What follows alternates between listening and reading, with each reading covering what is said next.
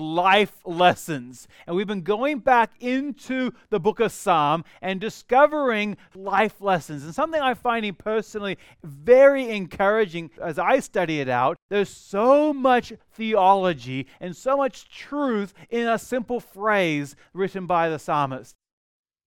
How do I remain sane in an insane world? And just to give you a quick summary, our world, we look around, where right is seen as wrong and wrong is seen as right. People don't know where we were from. We don't know where we're going as a society. And as a result of that, we can correctly call our world absolutely insane. We live in a crazy world.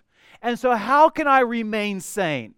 How can I have the correct perspective of who I am, where I've come from, and the hope and the joy and the peace of where we're going in the future? Through this series, we've had some past principles, and they've been very simple principles of God is good, God is great. Last week, we talked about the fact that God forgives us, and He replaces our sin with His blessing. And then this week, our principle is knowing God personally will change my life. That is not a surprise to anyone who knows Jesus Christ as the Savior. But this is what we need to go back to and remember what sometimes is very simple. We can go through the motions of church. We know when to sit down, when to stand up. Basically, when I look out in the crowd, some of you are sitting closer than you've ever sat in your entire lives, but most of you are sitting pretty much where you always sit. We can do church. We can go through the motions of life, but then we stop and think, I know the creator of the universe personally. You don't just go, yeah, it's no big deal. It changes our life in every aspect of our life, in the way we look at our past, the way we look at our present, and the way we anticipate the future is totally changed because you know God personally. We're going to be looking at Psalm chapter number 90 this morning.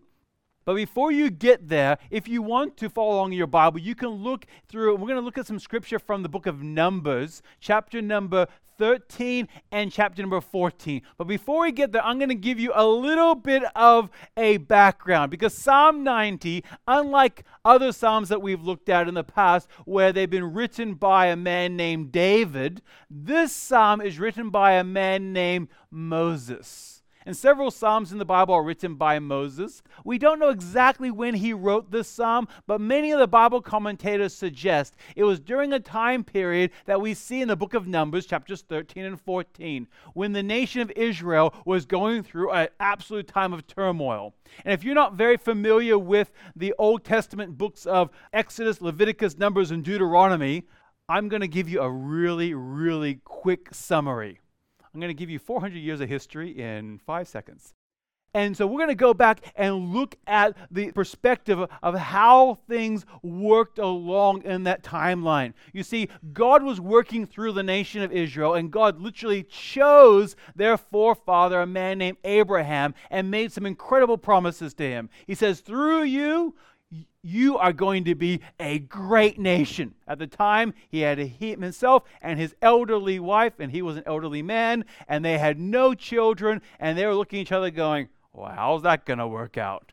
And God miraculously worked and gave them a child, and then from that, of course, from that, and ended up over the course of time, I'm giving you a really concise history, and I hope this makes you a little bit hungry to get into God's Word and read this for yourself, because it's a tremendous, the way it flows, and you can see God's hand working. And God took Abraham, and He grew that family, and then from that, he had sons, and then he had grandsons, and then from that, great-grandsons that became the 12 tribes of Israel, and they moved from the land of Canaan, their promised land, into Egypt, and they were there for hundreds of years. And Bible commentators are a little unsure about exactly how long they were in Some scriptures talk about being 400 years. Others suggest it was a couple of hundred years. Regardless, what we have is originally two people that God had called and says, I'm going to make you a great nation, and through you the entire world is going to be blessed. And then a couple of hundred years later, we have, and many Bible commentators suggest, well over 2 million Israelites at this time. They were in Egypt, but the problem was they were slaves. And they were generational slaves. And quite honestly, the way they look at each other, I'm a slave. I've always been a slave. My father was a slave, and he always was a slave. My grandfather was a slave, and he always was a slave. And they had a generational slave mindset. And God began working, as you begin reading in the book of Exodus. Exodus chapter number 1 begins with the fact that they were under oppression, under slavery. They were crying out to God, and God was protecting them, and he raised up a man from childhood named Moses. And God miraculously worked in Moses' life. And Moses, with the nation of Israel being hundreds of thousands, if not millions of people, Moses is set aside where he should have been killed as an infant. His life was spared, and God, in his sense of humor, lets him grow up in Pharaoh's own household. He lived in Pharaoh's household for 40 years. And then because of his own rejection from his own family in Pharaoh's household, and also because he committed a murder of an Egyptian god, and also the rejection of his own people, he went running away to the wilderness, and he spent another 40 years in the wilderness. Now, Moses is 80 years old. So if you are 79, you still have a long life ahead of you, according to Moses. And God called Moses out from the wilderness, and he called him to return back to the nation of Egypt and to liberate his people. And it literally was going to go before Pharaoh and say, God says, let my people go. Now, we are jumping way ahead. There's a lot of things inside of here. And through that, God brought the plagues to Egypt, and eventually the children of Israel were led out of Egypt. And God took these people who were generational slaves and now made them his own people as they were leaving Egypt. God, of course, they walked through the Red Sea. He begins to provide for them. They're celebrating. They see the defeat of the Egyptian army right before them. And now they are beginning to walk in the wilderness. And as they're walking through the wilderness, that's why we have the books of Exodus, and we have the books of the law are given during this time period. And Moses goes up to the top of a mountain called Mount Sinai, and he begins to receive the law of God. Now, something is remarkable here. Talking about perspective, the way we see things. The children of Israel had seen some absolutely incredible miracles. They had seen the plagues against Egypt. They had seen how God was working and guiding them. They had walked through the Red Sea and seen it collapse on the Egyptian army. They had celebrated and they had sung songs of praise to God. They had followed God. During the daytime, there was a pillar of cloud that they would see. At nighttime, there was a pillar of fire that they would see. So they would literally see the presence of God all around them. During that time period, Moses had a close and intimate and friendship relationship with God. And the Bible describes it that he talked to God as with a friend. He said, I know God personally, and it's changed my life. He goes up to Mount Sinai, and if you know the account, he took the tablets, and of course that's where we get the Ten Commandments, and there's a number of different things that take place during that time period, and he's up there for 40 days. Now during that time period, none of the children of Israel are allowed to go anywhere near Mount Sinai. In fact, the Bible says if they touch or they walk up Mount Sinai, God is going to kill them. He says, stay away. Now, I'm just processing here. After 40 days of seeing the top of Mount Sinai, being in the presence of God. Now, this is a little of my imagination, but I can imagine there being thunder and lightning and there being a glow of the very presence of God on the top of that mountain during that time period. It wasn't like, oh, where's Moses?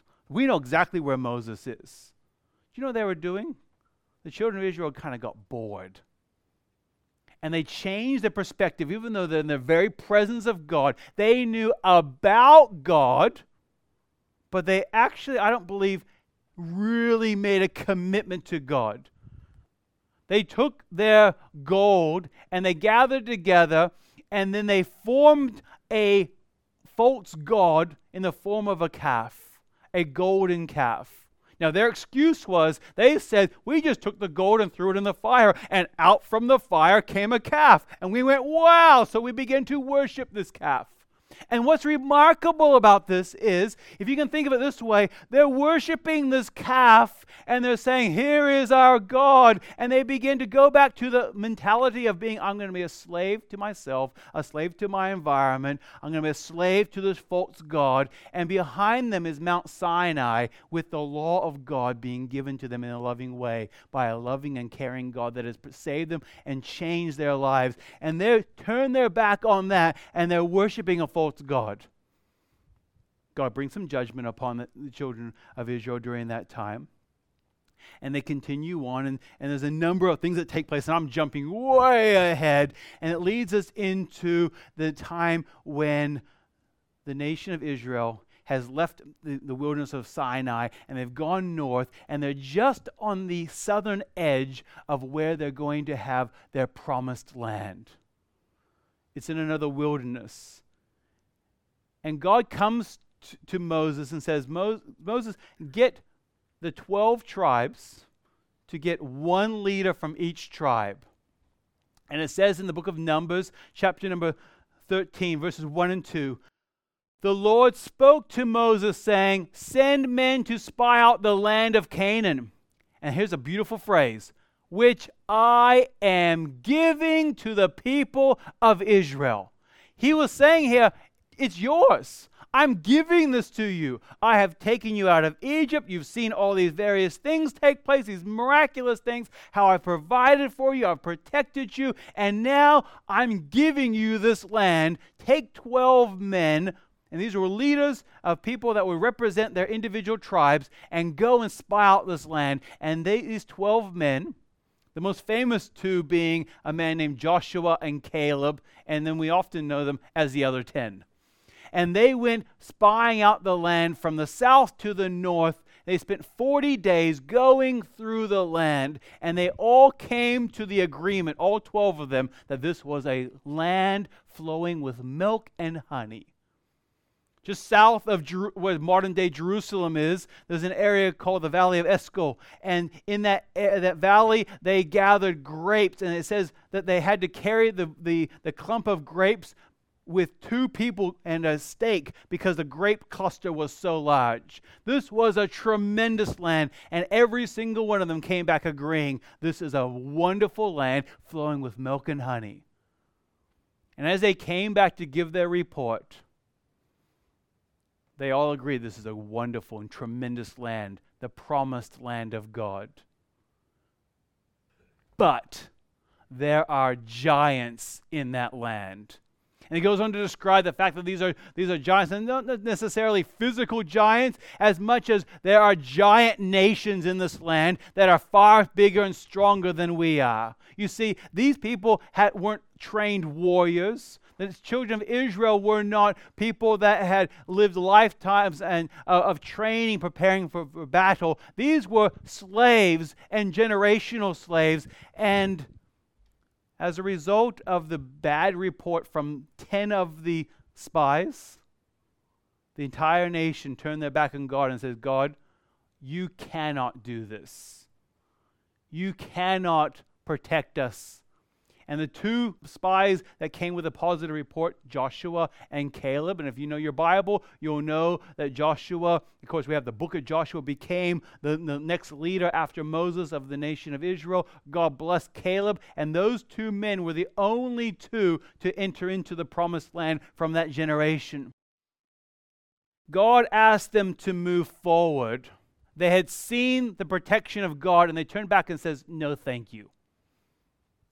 Why? Because they had a negative past. They had generational slavery. They had hurt and pain and lost. Maybe they had past failures. Maybe they had sickness in their past.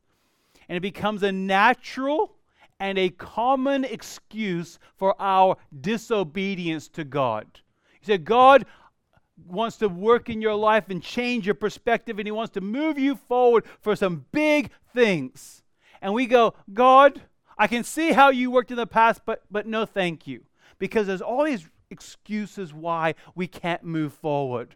In the book of Numbers, chapter 14, verses 3 and 4, we see the change in the people's hearts. And they begin to complain, and they begin to blame God, saying, oh, slavery was so much better than this. And it says in verses 3 and 4, why is the Lord bringing us to this land to fall by the sword? Our wives and our little ones will become a prey. Would it not be better for us to go back to Egypt? God, it'd be better if we never even knew you. Now, God's not petty. But do you think that would hurt? You think God feels the rejection of His people? And they said to one another, let us choose a leader and go back to Egypt. And because of the sin of rebellion, that passage in chapter 14 continues on, and God gives judgment upon the people. And to summarize it, that entire generation of people will not enter into the promised land. They have rejected and rebelled against God. God says, you will not enter into the land. Your children will, but you will not. And they begin to mourn as a people. Moses writes Psalm 90 as a response from God's viewpoint of saying, what do we know about God? What do we know? I already know my opinion. I already know my perspective, but what's God's opinion? What's God's perspective on who we are as individuals, where we've been and where we're going? And in the question of how do I remain sane in an insane world? Well, I'm going to give you the answer. Know God. If you know God personally, it's going to change your perspective and you will remain sane in this crazy world. You'll have the ability to see and to do what is true and what is right, and when everyone else is doing what is wrong. In this passage of Psalm 90, I'm not going to read the entire psalm to you because of time today, but I would encourage you to read through this. And Psalm 90 gives us a change of perspective. And what we can ask ourselves is, to know God personally, well, what does God say about Himself? What do we know in the Bible as a result? What can we learn about God as a result? It's kind of like if you were an art history major. And I can imagine being an art history major, sitting in an art gallery thinking, what does the artist mean by this? And of course, you have to act really pretentious if you're an art history major. You know a little about who the artist was, and you may study the life and the history and the circumstances about and how this person developed this artwork. And the picture I chose on the screen is a picture of an artwork that I look at and go, I have no idea what that is. And so you sit there and think, what was the artist thinking? And art history majors will spend hours contemplating and thinking about the meaning of this painting. We have something far greater than just our opinion about what God is and who God is and what God wants for our lives. We have the ability to know God personally. And if the artist came and sat down on the bench next to you as you contemplate the art in front of you, and the artist says, let me tell you exactly what I meant by every brushstroke. Let me explain to you what I meant by this image in front of you. You wouldn't leave that conversation as just a person that goes, yeah, I met someone. You would say, I'm an expert about that art piece because I sat down with the artist and I have firsthand information about who he is and what he's done and why he painted that. The same thing we sit with God.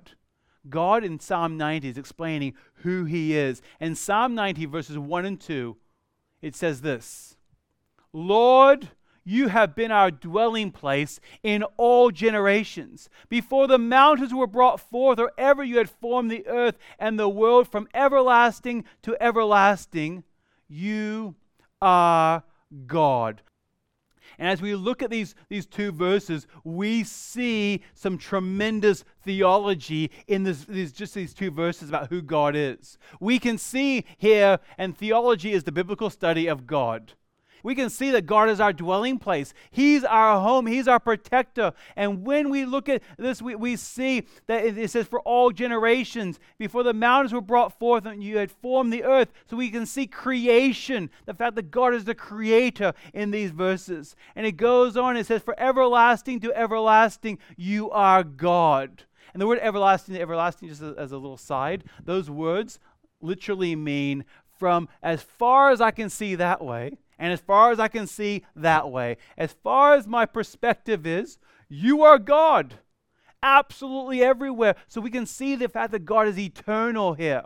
We continue going through Psalm 90. We learn about anthropology, about the study of man, about who we are as people. We learn about, I'll expand your word power today, hamartiology, which is the study of sin and the fact that we are sinners as people and our sin has separated us from God. We go in this passage, we learn about eschatology, which is the study of the end times and the last times. And we learn about our past, and we learn about our present, we learn about our future through this psalm. And this morning I'm purposely being very, very simple, and frustratingly so, because there's so much theology in this psalm.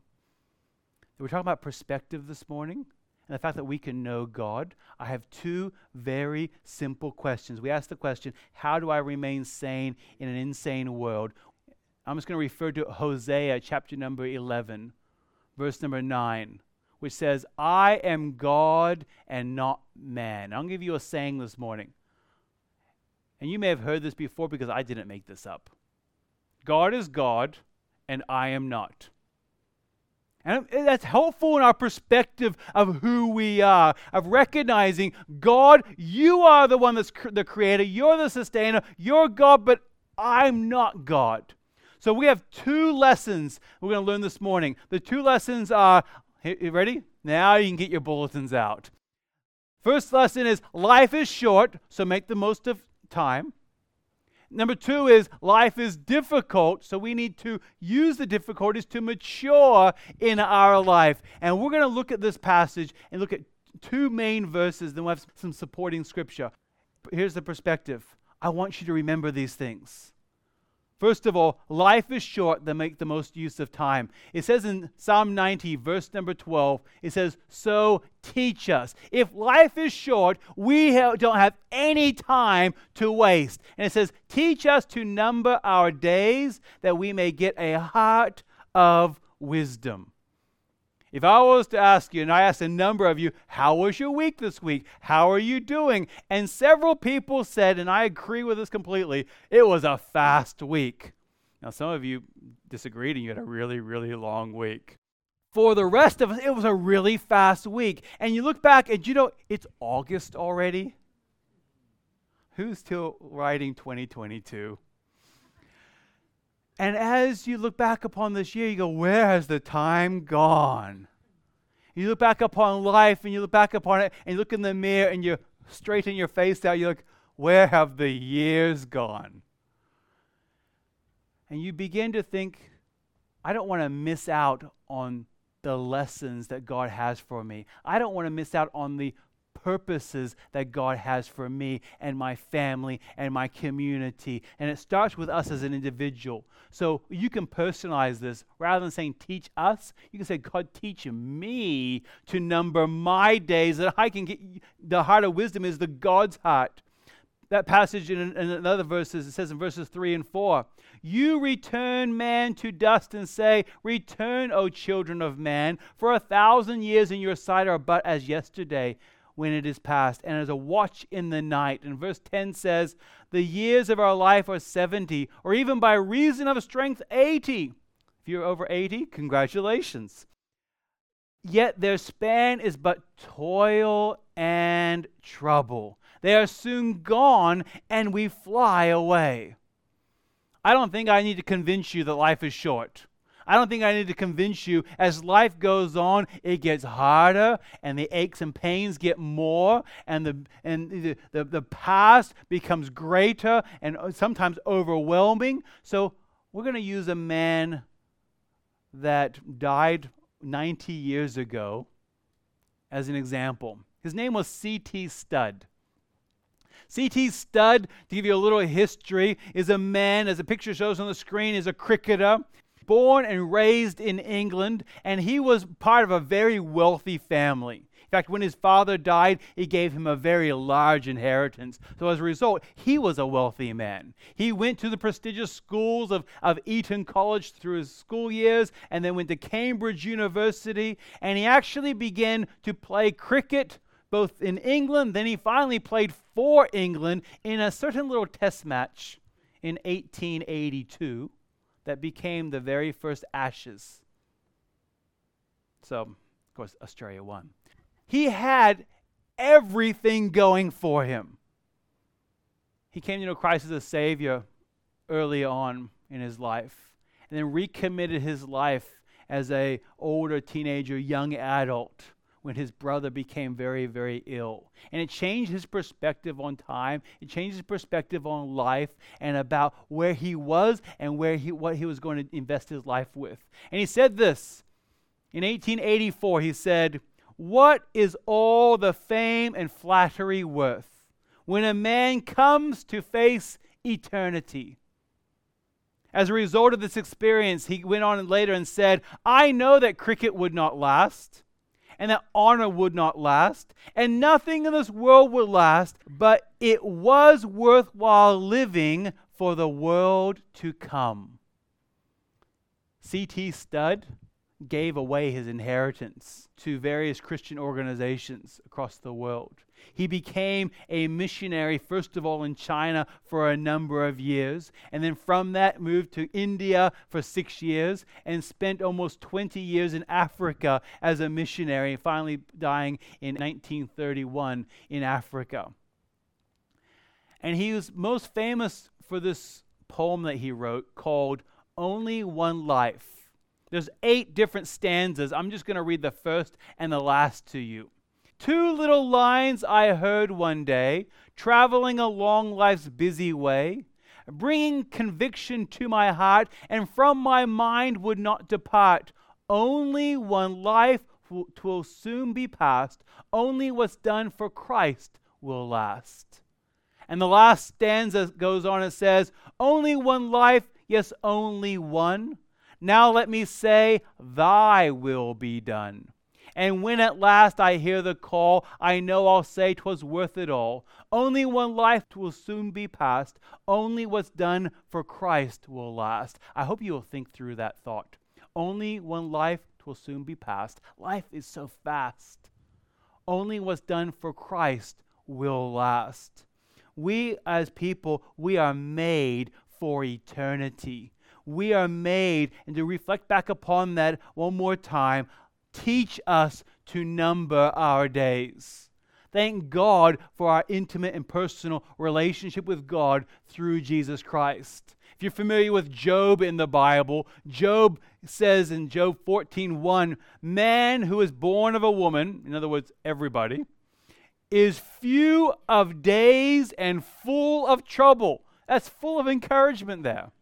The first point is, life is short. Make the most of life. The second point for us this morning is, life is difficult. So let's take those difficulties and learn from them and leverage them to move forward and mature in life. Psalm 90, verse number 14 says, "Satisfy us." The first part we looked at was teach us. Now we're asking God to satisfy us.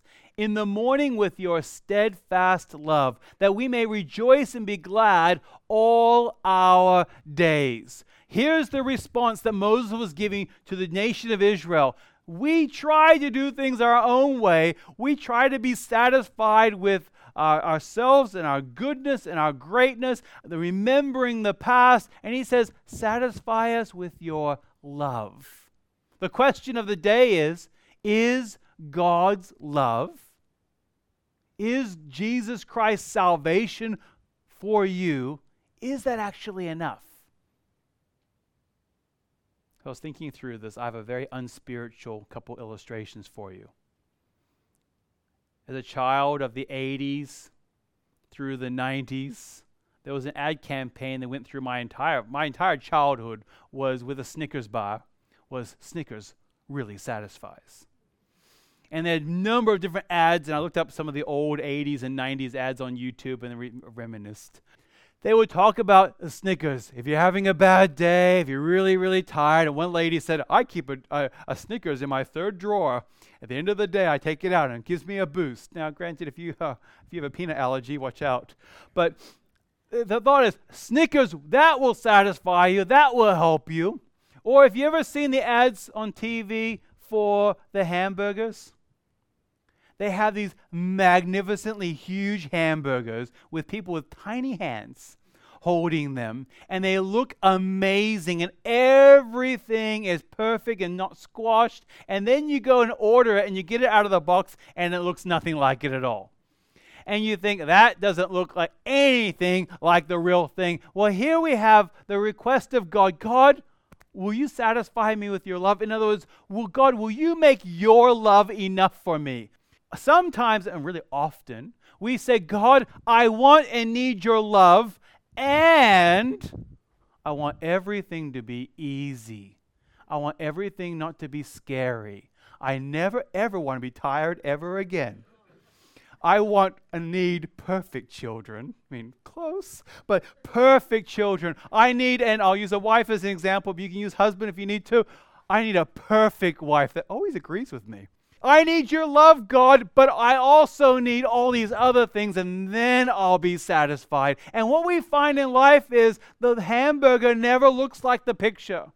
But when we look at God and his love and his care for us and the hope that we have for the future, it changes our perspective absolutely and completely. And Jesus, when he was talking to a lady known as the woman at the well in John chapter number 4, Jesus is talking to this lady. And he's encouraging her, and he's talking to this lady who had a very, very difficult past. And he uses the illustration of God's love and his salvation, and uses the illustration of water. And he says, Jesus said to her, everyone who drinks of this water will be thirsty again. And you imagine him looking at the well and pointing at the well and saying, if you drink that water, you're going to be thirsty again. But whoever drinks of the water that I will give him will never be thirsty again. So the question is, life is difficult. Is God's love enough?